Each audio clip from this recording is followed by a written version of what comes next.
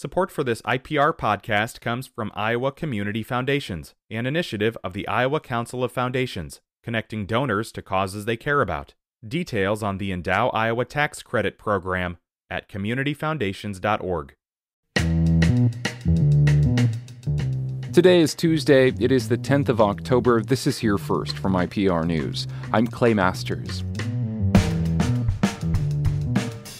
All 6 Republicans who represent Iowa in the U.S. House and Senate are condemning the terrorist attack in Israel and vowing to support renewed U.S. funding for Israel's defense. 3rd District Congressman Zach Nunn calls the attack barbaric, and he's joined with a Democratic congressman from North Carolina to sponsor bipartisan legislation about boosting U.S. assistance for Israel. 2nd District Congresswoman Ashley Hinson says in the coming days Congress must unite and approve replenishing the system. Hinson is also calling on the Biden administration to brief Congress on how they plan to evacuate Americans still in Israel and get them home safely. Just before Saturday's attacks, Senator Joni Ernst had called for maximum sanctions on government officials in Iran, as well as that country's financial and energy sectors.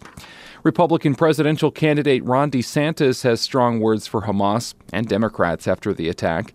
IPR's Sheila Brummer reports the issue was front and center during a campaign stop in northwest Iowa yesterday morning.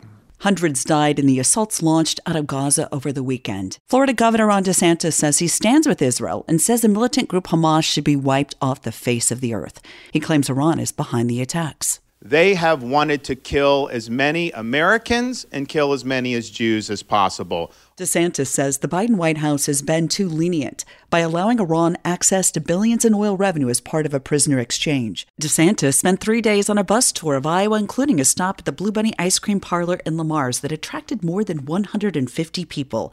He's amping up his focus on the Iowa caucuses by moving a third of his campaign staff to the leadoff state. And Iowa's caucuses for Republicans and Democrats are January 15th.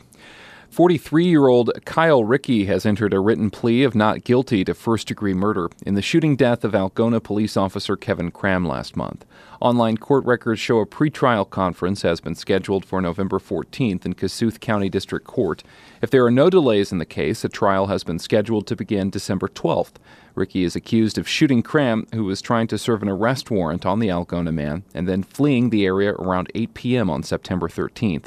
Rickey was apprehended near Sleepy Eye, Minnesota, later that evening after an extensive search that involved law enforcement agencies from both Iowa and Minnesota. The Iowa Bicycle Coalition is under new leadership. Luke Hoffman is replacing Mark Wyatt as statewide nonprofit organization's executive director. Hoffman says he has lofty goals for the future, starting with getting the Safe Routes to School program in every school district in Iowa so kids can experience the joys of alternative transportation. The impact that that can have with a kid who, instead of being driven to school on a bus or, maybe by their parents in a car, can experience what it's like to get to school awake and excited. Their blood's moving from having biked there in a very safe way, maybe with some friends that helps build them a community of people.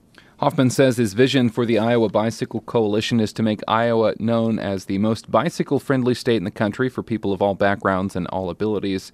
He most recently worked as executive director of the group Iowa Rivers Revival. And the Iowa Department of Natural Resources is investigating the death of a man who was hunting coyotes Sunday night in northern Hardin County. Information from the DNR says 53-year-old Mark Ahrens of Alden was hunting coyotes with friends on private land approximately 2 miles north of Alden. The hunters were separated by several hundred yards when Ahrens was struck by a single rifle shot around 8 p.m. Investigators from the DNR and Hardin County Sheriff's Office began investigating and were on the scene yesterday morning trying to put together exactly what happened. Pretty cold this morning with some areas of frost in northern Iowa. High temperatures in the state, upper 50s to mid-60s. This is Here First from IPR News.